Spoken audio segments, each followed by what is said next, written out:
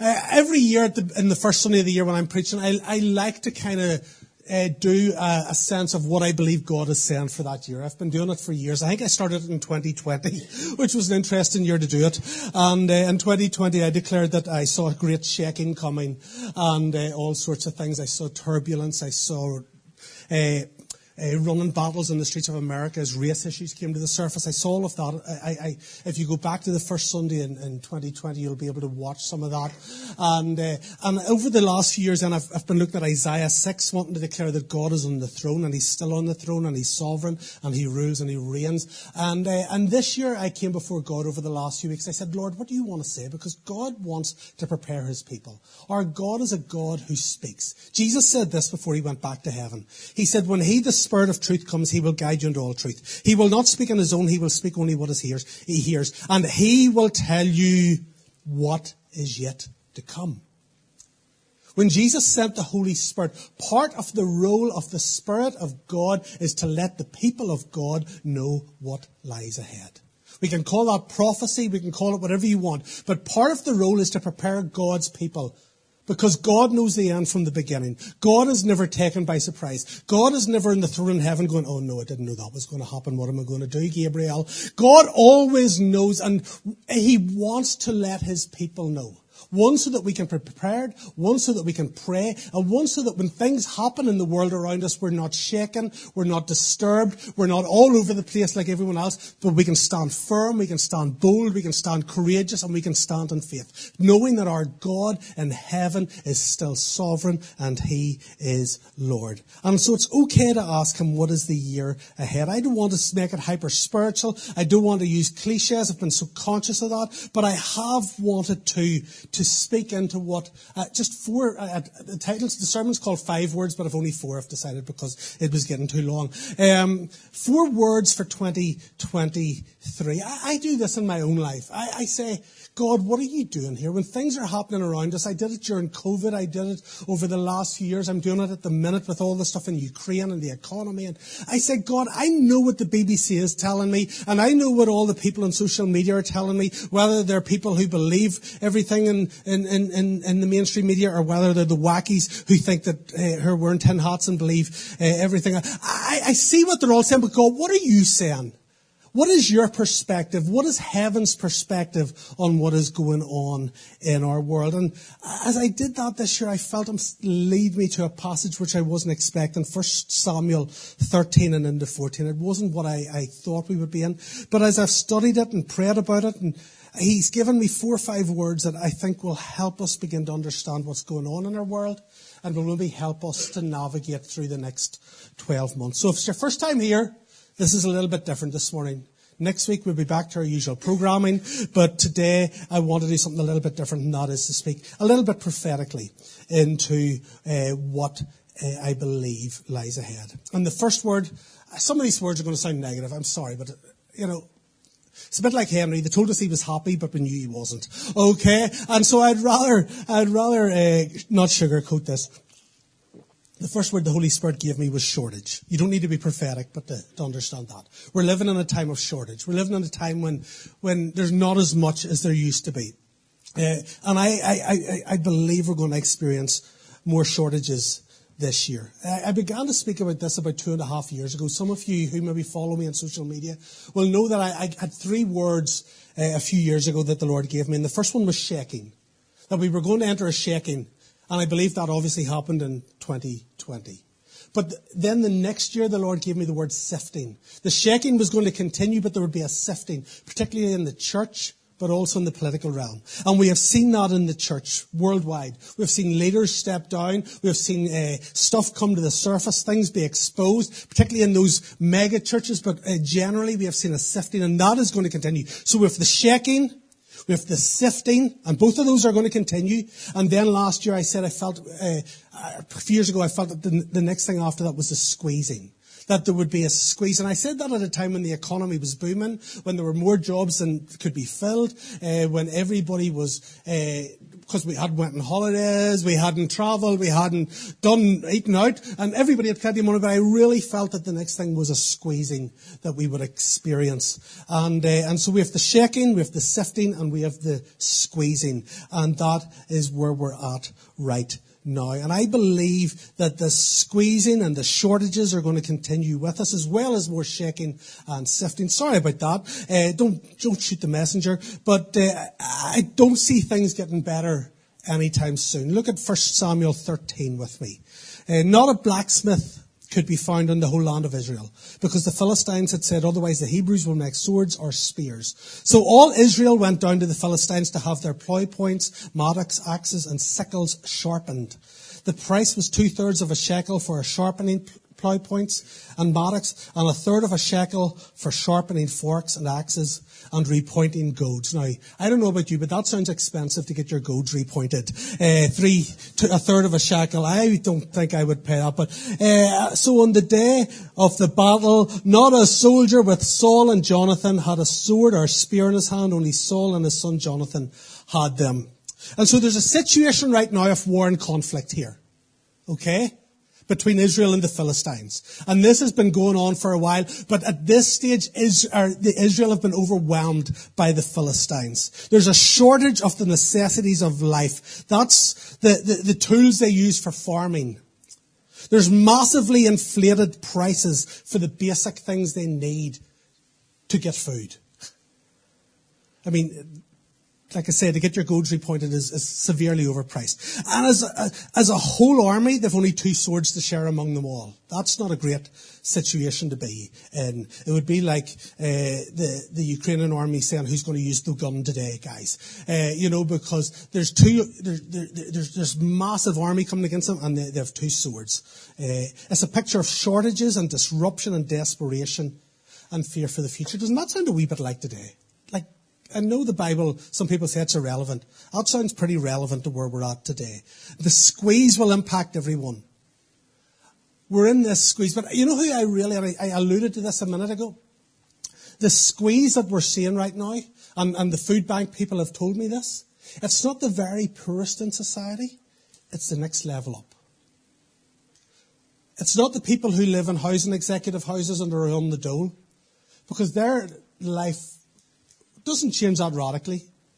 It's the people who were just getting by, paying their mortgage, going to work every day,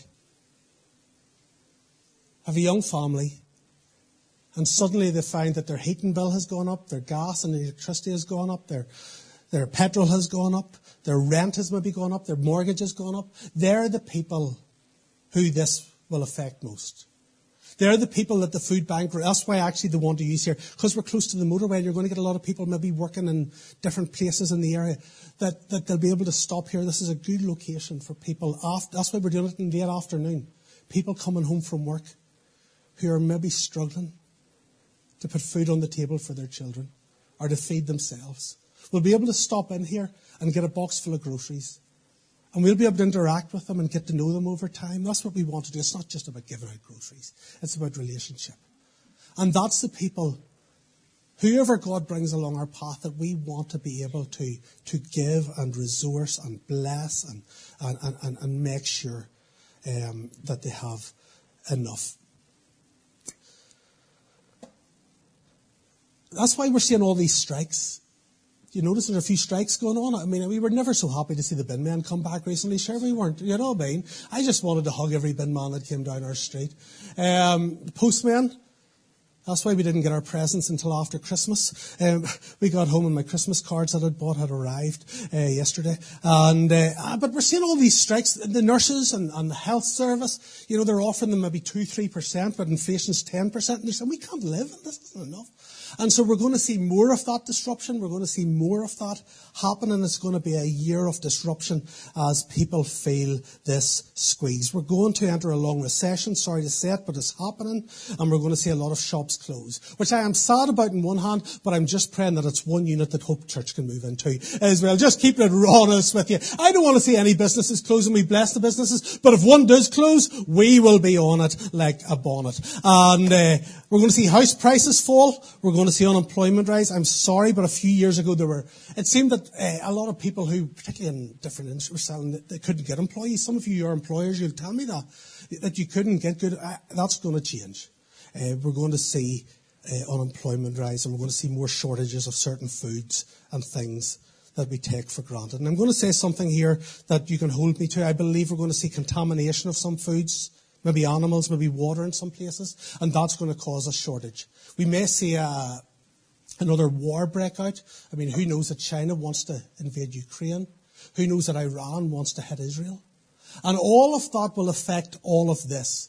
Again, I don't want to be Nancy negative here, but it's just the reality of the world we're living in. And God wants to prepare his people for what's coming so that we're not taken off guard.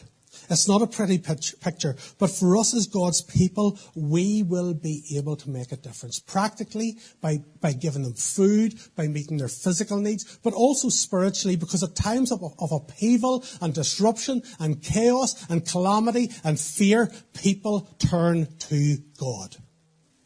They do. When everything's going well, people don't think they need God. But when the world starts to fall apart, people turn to Jesus. People are looking for hope, and we have hope. It's even our name, and his name is Jesus. And this will be an incredible opportunity in the year ahead for you personally in your own friendships and relationships and work colleagues and neighbours, and for us as a church to engage people with the gospel of Jesus Christ, the only gospel that transforms, the only gospel that offers any hope. So the first word is shortage. The second of four is leadership. I was going to call this alignment or realignment, but I've decided to go with leadership. Leadership.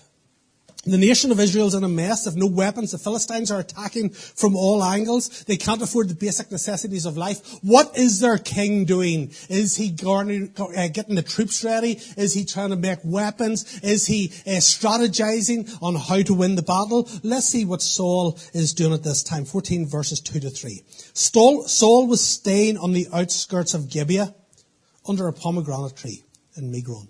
With him were about 600 men, among whom was Ahijah, who was wearing an ephod. He was the son of Ichabod's brother Ahitub, son of Phinehas, son of Eli, the Lord's priest in Shiloh. No one was aware that Jonathan had left. So Saul is in Gibeah. That's his hometown.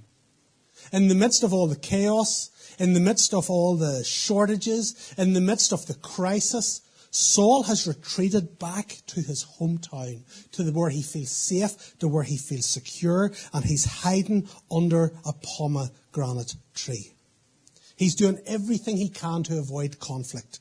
He's as overwhelmed as everyone else. Rather than confronting the situation, he's putting his head in the sand and hoping the whole thing goes away and pretending there's nothing wrong.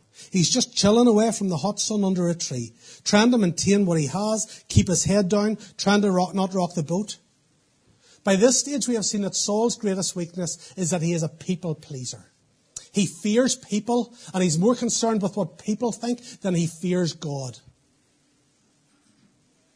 He's an insecure people pleaser. He wants to look good more than he wants to be good.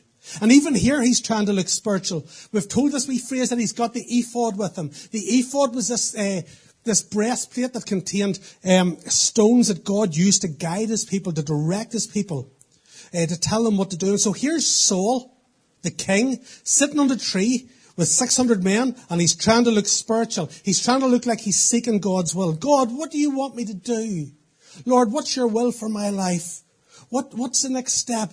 The thing was, Saul already knew God's will. He knew what God wanted him to do, because right at the start of his kingship, God had made that clear. Look at verses 9-16. He will deliver them from the hand of the Philistines. His calling was to fight. His calling was to lead the people of God against their enemies and be victorious. His calling was to take the land. So while this prayer meeting under a pomegranate tree might look really spiritual, it's actually an excuse for passivity and for procrastination and for disobedience to what God has already called him to do. He's avoiding the hard decisions. You know, I'm all for prayer. I listened to Jamie's talk last week and I was yes and amen to every single word of it. We are a church of prayer. We are going to be a people of prayer. We believe in the power, not of prayer, but of the God who answers prayer. And I believe that as we come to the throne of God this year, we are going to see, as we have seen already and spoke about it already, we're going to see our prayers answered in incredible ways. So I am all about prayer. Please do not hear. This is not contradicting last week. I agree with every single word of last week. This is an addition to last week, because sometimes here's what we do. We say, I'll pray about it, which means I don't really want to do it. We say, I'll pray about it, which means I can't think of an excuse right now, so I'll come back to you in a few days once I've thought of one. When God tells us to do something and we don't want to do it, it's amazing how spiritual we can get at times. It's amazing how and we don't pray about it. We just take 4 days and come back and go, the Lord isn't leading me to do it, I'm afraid. The Lord isn't leading me to help with the kids' ministry. The Lord isn't leading me to obey him in this area. The Lord isn't leading me to give. I just don't feel led. Sometimes we pray about stuff that God has already told us what to do. We just don't like it and we don't want to do it. And so we're trying to put things off for as long as possible. When God has made some things clear, we don't need to pray for clarity. We need to pray for obedience. Of course, there are times when we need guidance. We do need to seek God's will. But let's not spiritualize disobedience to what he's already made plain and clear. And I just wanted at the start of this year ask you, is there something in your life that God has told you to do that you're putting it off? And he keeps bringing it back, and he keeps bringing it back, and you keep putting it off, and you're not doing it, or you're trying to spiritualize it. I want to say to you, if you're feeling stuck, it's probably because you haven't obeyed the last thing God told you to do. I know in my own life that's when I've felt stuck. And I've got stuck. And sometimes it's been for a long time. It's because I'm waiting for God to tell me the next thing, and he's saying you didn't obey the last thing. So why would I tell you something new? Obedience is a big deal to God. It's a really big deal. I know Christians today, and we just kind of think we can obey when we feel like it, and when we don't, No, it's not about convenience. It's about commitment. It's about saying, God, you are God. I am not. I know this might not make sense. I know this seems ridiculous. And I know this is hard. But I'm going to obey. Because obedience always brings God's blessing. Let me repeat that. Obedience always brings God's blessing. It may not immediately look like blessing. But I've been following Jesus now. This is my 33rd year. I became a Christian when I was 1. And I can say to you that in 33 years of walking this walk, I have disobeyed and it has made me miserable, and I have obeyed and it has brought blessing. Every time, without exception. It's been hard. It's been challenging. But every time you obey God, I promise you, he promises you in his word, obedience always brings blessing. And disobedience kind of doesn't. I'm just saying to you. I know we live under the rule of grace. But when you disobey God and choose to disobey God, you kind of remove yourself from under his blessing. He doesn't lift it off you, you just remove yourself. Because his blessing is under obedience. Saul was the leader of God's people. He was supposed to be inspiring courage in the fighting men, but he's just as fearful as everyone else. And fear is contagious. Boy, have we seen that over the last 3 years. Fear is contagious. A chapter earlier, we're told that Saul had 33,000 fighting men. 33,000. Now we're told he's got 600 men with him under the pomegranate tree. Where have they all gone? We're told actually. Look at verses 6 to 7, chapter 13. When the Israelites saw that their situation was critical and the army was hard pressed, they hid in caves and thickets, among the rocks and in pits and cisterns. Some Hebrews even crossed the Jordan into the land of Gad and Gilead. Saul remained at Gilgal, and all the troops with him were quaking with fear. When the men and women that God has called to lead his people, when the men and women who God has called to lead his people are just as fearful as everyone else, then everyone else loses heart. A fearful world needs a bold and courageous church. A fearful world needs bold and courageous Christians. And we'll get to that in a second. This pressure has revealed the cracks in Saul's life. You see, when everything's going well, you can coast. But when pressure comes, it reveals what's inside us, because we're all like tubes of toothpaste, as I say. When we're squeezed, what's inside comes out.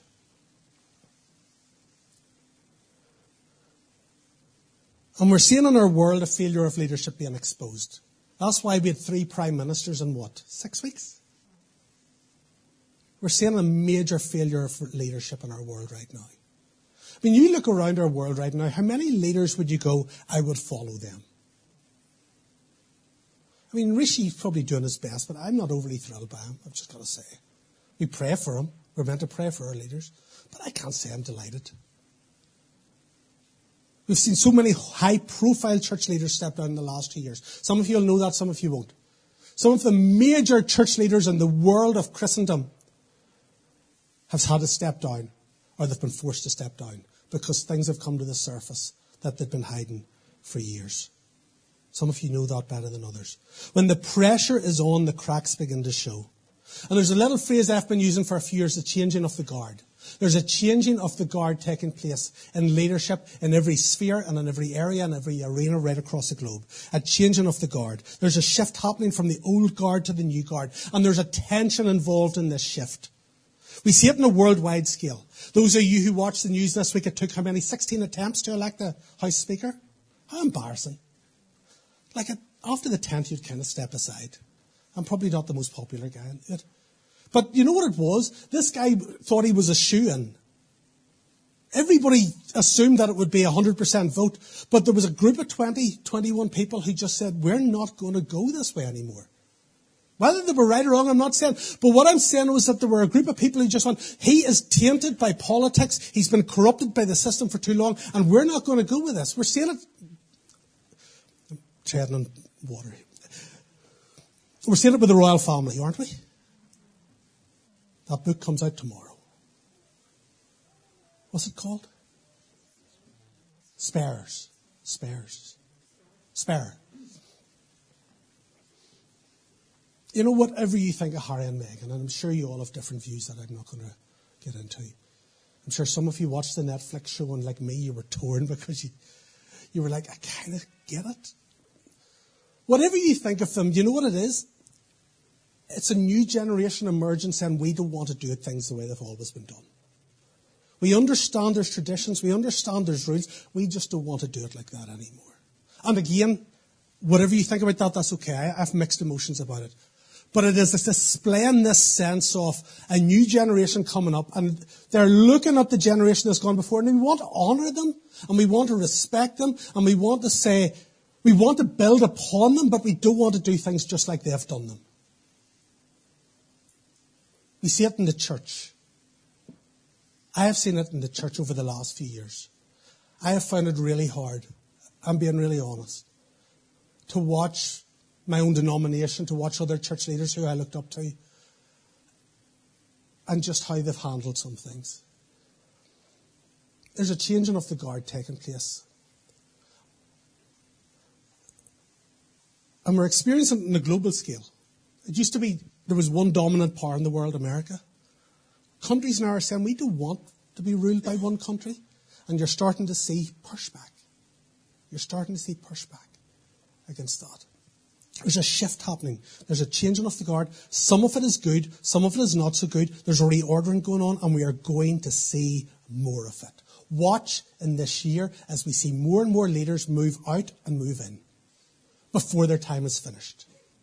Watch as we see leaders step down. Watch as we see sin and corruption exposed. And watch as people come in from the outside who we'd never heard of before and step into positions of authority and responsibility.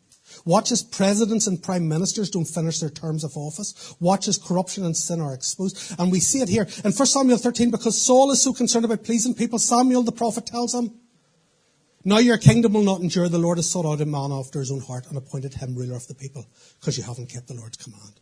He's saying, Saul, you might have the position, you might have the title, but God isn't with you anymore. God has already moved on to the next. And there's a young guy that you have never heard of, and he's in a field looking after sheep, and he's fighting off the lion and the bear, and I've already called him to be king. And what we're going to see is the unknowns, the people who are obscure, the people who are nameless and faceless, step into positions of authority and responsibility. And we're going to say, where did they come from? They've come from the wilderness, and they've come from obscurity where God has been preparing them in the hidden place. We're going to see outsiders rise to prominence. God is looking for leaders who aren't tainted and corrupted, who will make hard decisions, who will deal with what needs to be dealt with, who will fight the battles that needs to be fought. That leads to my third word. I keep hoping these are going to get better, but this one doesn't. Confrontation. Hang in there, folks. Hang in there. We'll have communion soon. I'm glad it's not real wine today, because after this, I've joked before, and I realised this again yesterday. I know why the duty free straight after the check-in at the airport. This feels a little bit like that this morning. 14:1. One day, Jonathan, son of Saul, said to his young armour-bearer, "Come, let us go over to the Philistine outpost on the other side." But he did not tell his father. Saul's son Jonathan is just sick of sitting around doing nothing. He looked at his armour-bearer, which is essentially his young servant. He didn't actually have any armour at this point. And he says, "Come with me, let's just do something." Nothing is going to get better when we're doing nothing. We're just delaying the inevitable. We can pretend everything's okay, but the Philistines are going to keep popping up their heads saying we haven't gone away, you know. And so we need to do something, because actually we're just kicking the ball down the field, and eventually we're going to have to deal with this. And notice it says he didn't tell his father. Why? Because he knew his dad wouldn't let him go. Because by this stage, his dad's greatest mission and goal is maintenance. It's to hold on to what he has. It's to manage what he has. And in the church, we see that actually at the minute. The goal is maintenance. The goal is management. And I mean worldwide in the church. It is to try and get back what we lost over the last 3 years. It's to try and get people back who are no longer around. It's to try and maintain what we have. It's to make sure we don't hurt people or offend people, because we can't afford to lose any more people. And at this point, Saul's greatest goal is to maintain the status quo, to keep his head down and just avoid stirring things up. And the last thing he needs is Jonathan stirring things up. Saul's playing not to lose, he's not playing to win. Jonathan, on the other hand, knows that nothing happens until something happens, until someone does something. And the best way to change your circumstances is to take action, to confront what needs to be confronted, to do something. Even if it's risky, even if it's uncomfortable, even if no one else is doing it, even if it might not work. And you know, in our own lives, there's some things we just need to confront. I think we're living in a time of confrontation. We see it on a world scale, and of course, some of that's horrendous, where we see innocent loss of life. But sometimes confrontation is good, because nothing changes until some things are confronted head on. In life, we all tend to avoid conflict and confrontation. Like, none of us really enjoy confrontation. If you do, you're one of those people that I don't really want to be around. Like, anyone who loves conflict and confrontation isn't generally a fun person to hang out with. We want a quiet life. We don't want drama. We try to avoid awkward or uncomfortable situations, and that's okay. But some things need to be confronted in our lives, or nothing changes. In fact, some things just get worse and worse, and we bury our heads in the sand, but the problem doesn't go away. And I need to move on to the last point, but here's what I sense the Holy Spirit saying. I believe right now, at the beginning of 2023, there is a grace for confronting some of the things in our lives that we've been avoiding dealing with. For you, I believe there's a grace for confronting some of those things in your life that you've been avoiding. Those things that have been long-standing, those things that have been hindering you, those things that have been tormenting you, those things that you've been struggling with again and again. Can I say to you, the Lord is pointing out things in my life. As I've prayed into this, the Lord has shown me things in my life that He's saying there's a grace right now for you to deal with that. Nothing major, don't worry, like I'm not doing anything. But there's just things in my heart, there's attitudes, there's things in my life that are just not how I want them to be. And I've been trying to kind of just go, well, it's fine. And the Lord is putting His finger on, and He's saying, no, I want you to deal with those things right now. Because if you don't, they're not going away. And there is a grace right now, and I'm actually experiencing it as I've started to step into this. There is a grace right now to confront some things in your life. Some deep-rooted issues and some long-standing hindrances. I actually wrote this on Instagram a few days ago. And I'm just going to read it to you. There is a grace for lasting change. And I quoted the verse from John 5 where Jesus meets the guy beside the pool who's been there 38 years. And he says to him, do you want to get well? And I believe the Lord would ask some of us that today. Do you actually want your life to change? And then I wrote this. There's a grace right now to confront deep-rooted issues and long-standing hindrances. The Father wants you to be totally free so you can be the most effective and impactful for his kingdom in these important days. Look at what's coming to the surface, and some of you will have experienced this already. There's certain things already in this year that the Lord is putting his hand on, he's putting his finger on, and it's making you uncomfortable, but he's bringing it into the surface not to hurt you, but to heal you. And he's asking, do you want to get well? Don't miss the opportunity. Break the cycle, sever the cords, uproot the lies, restore the foundation, rebuild the walls. It may take fasting, prayer, deliverance, counselling, but you can find freedom and fulfillment in Christ. The gospel is always about change. The gospel is always about transformation. Christ came to give us new life. But I believe that there's particular seasons, just like there was here actually for Jonathan, where God is saying to you, I am with you and I will back you in this. If you will decide and determine in your heart, I don't want to live like this, I want to deal with this and do whatever you can, I will back you and you will have all of the backing of heaven in this. And my last word for 2023 is courage. My last word is courage. Courage. I read this a while ago, and I may have said it here before. I think it's brilliant. For those of you who are over 40.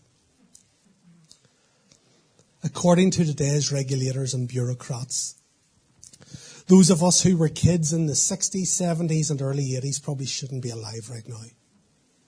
Because our baby cots were covered with brightly coloured lead-based paint, which we chewed and licked.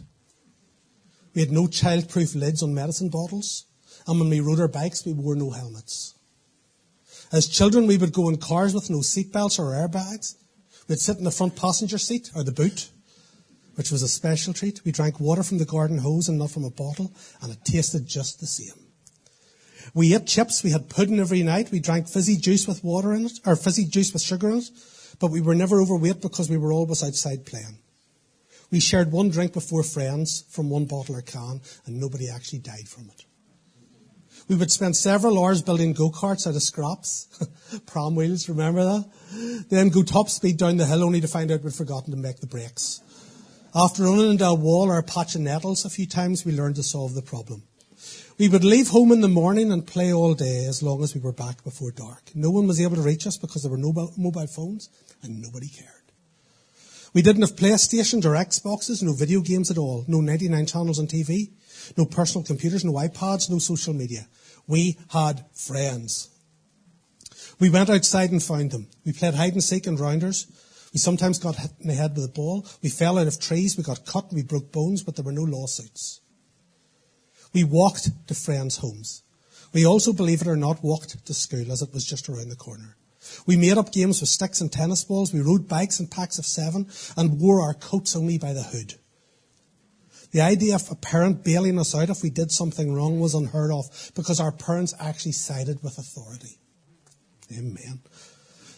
This generation has produced some of the best risk takers, problem solvers and inventors ever. The last 50 years have seen an explosion of innovation and new ideas. We had freedom, failure, success and responsibility, and we learned how to deal with it. And then the author says this. In a world that wants to wrap us all up in cotton wool and keep us from danger, Christians need to recover that sense of adventure.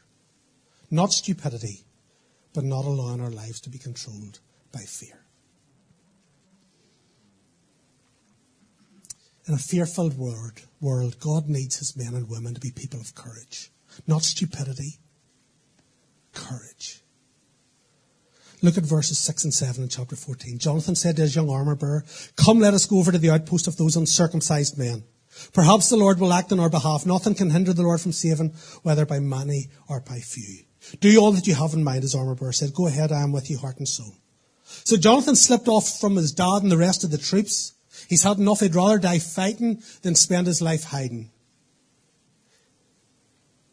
He knows that a life controlled and consumed by fear is not how God wants us to live. So he says to his armor-bearer, let's go over to this outpost, to those uncircumcised men. That's a bit personal, isn't it? It's like, how do you know? We read stuff like that, we never ask the question.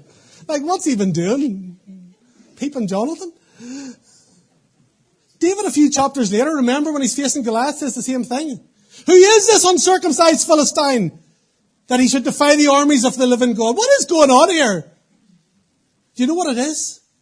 What is the mark of covenant between God and his people? Circumcision. Back in Abraham's day. The mark that said you are the people of Yahweh, the chosen people of God, loved and called by him, was circumcision. I don't want to keep saying that word. I'm feeling uncomfortable even myself here. But when he says you're an uncircumcised Philistine, do you know what he's saying? He's saying you're not people of the covenant. That's what he's saying. Every time you see that, what he's saying is, we're covenant people, you're not. And as covenant people, we should not be contained. As covenant people, we should not be afraid. As covenant people, we should not tolerate this, because we are God's people and God backs his people. God loves everyone, but not everyone is God's child. He loves the world, but not everyone is his child. I love all the kids in Elijah's school. I love all the kids in our street, but I have one son, and I will back him before any of them any day of the week. And if any of them touch him, I'll tell him to punch them. Honestly, I will back my child because he's my child. I love all the rest. I care about all the rest, but I have one child. God loves the world, but he's got his children. And his children have a special place in his heart that everyone else doesn't have. And God says, if you're my child, you're called, you're loved, you're chosen, you're empowered, and I will back you. I am with you, I am for you, and I will back you. That's their truest identity. And yet they're behaving just like everyone else. Church, we are God's people, and we need to stop being thrown around by the news headlines and by all the negativity in our world, just like everyone else is. You are not ordinary. You were bought at a price with the precious blood of Jesus. You have a Father in heaven who loves you more than you could ever imagine. And he is with you. He is for you. And if God is for you, who can be against you? And no matter what we face in 2023, no matter how many shortages there are, no matter how much turmoil there is, or upheaval, or financial stuff going on, or leadership stuff going on, I want to say to you that your God is with you, your God is for you, and none of this takes him by surprise. He is not on the throne in heaven going, oh my goodness, what did I do? He is seated. He is sovereign. He is Lord. And he is with you. And you are his son, and you are his daughter, and you have nothing to fear. We need to be a people of courage. This world is getting darker. The church will come under pressure. There will be more persecution. Jimmy talked about this last week, and I said yes and amen to that. I believe it. And you know what I think, honestly? Bring it on. Because the church never shines brighter as when they're under pressure. They thought they would crush the church in China by persecuting them, and they went from 1.5 million to 100 million in about 30, 40 years. God wants to show the world that he is with his people. He wants to show up and he wants to show off. And he wants to demonstrate that he is with you and he is for you. Look at what Jonathan says. He says, nothing can hinder the Lord by saving, whether by many or by few. He says, I know God can do it. I'm not even certain he will, but I know he can. I am not completely convinced that everything's going to work out, but I know that the Lord is able to sort this out. I know that the Lord is able to give me victory here. I know that the Lord is able to stop that speaker from making a noise behind me right now. I know you are, Lord. Help me out here. Or I know the sound desk are.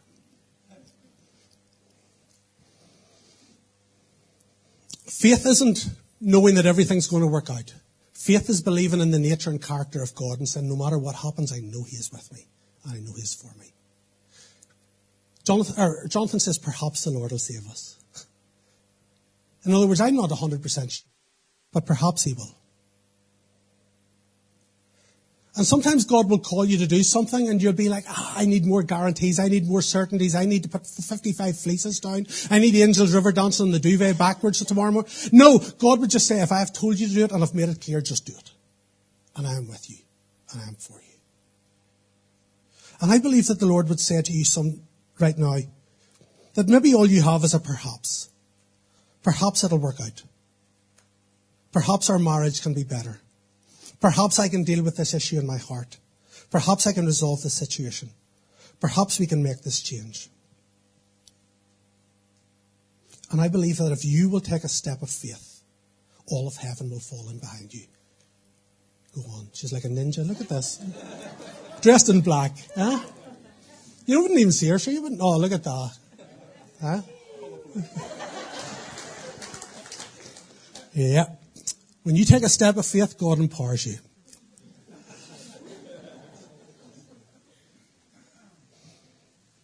Guys, I'm not saying everything's going to be easy. I'm not saying everything's going to work out. You know, when we went to Dublin, we told Paul Reid, and his words were, are you mad? When we were going. We told Alan Scott of the Vineyard, and his words were, are you mad? We told my parents, and their words were, are you mad? And we were, but God had spoken to us. And I'm not saying it was easy. I've talked about that a lot. It wasn't easy. But God blessed us. Because God always blesses obedience. God always blesses your obedience. Even if it's not easy, God blesses obedience. And God's supernatural power is waiting to come behind you when you choose to obey. All of heaven backs you up. And look at what we see here. I'm going to finish right now in 60 seconds. The Philistines fell before Jonathan, and his armor bearer followed and killed behind him. In the first attack, Jonathan and his armor bearer killed some 20 men in an area of about half an acre. All because they were willing to say, I'm not tolerating this any longer. Everything might not work out, but we believe that this is not the way God's people are meant to live, and so we're going to do something. And in 2023, and Jenny alluded to this, and she didn't know what I was speaking on. In 2023, I believe God is calling us, particularly some of us, to step up again and to step out in faith. I really do. I believe some of us have got stuck because we've settled. And I believe God is saying to you, I'm calling you out into deeper water again. And your life has become boring and predictable, and you're finding this Christian thing just isn't the abundant life that the Bible says it is. Do you know why? It's because you've got stuck where you are. And I believe God is, and I actually really believe this is for some of the older people in the congregation. Really believe that, as I was praying this week, that some of the older people in the congregation who have retired, who have settled, God has actually said, I have not finished with you yet. Not by a long shot. Not by a long shot. The Bible says in the Psalms, you will bear fruit in old age. And I really believe God wants to stretch some of us this year. He wants to make us uncomfortable. He wants us to take a risk and watch and see what God will do in you and through you. I want to finish with something I read in a book by a guy called Mark Batterson. It says, quit living as if the purpose of life is to arrive safely at death.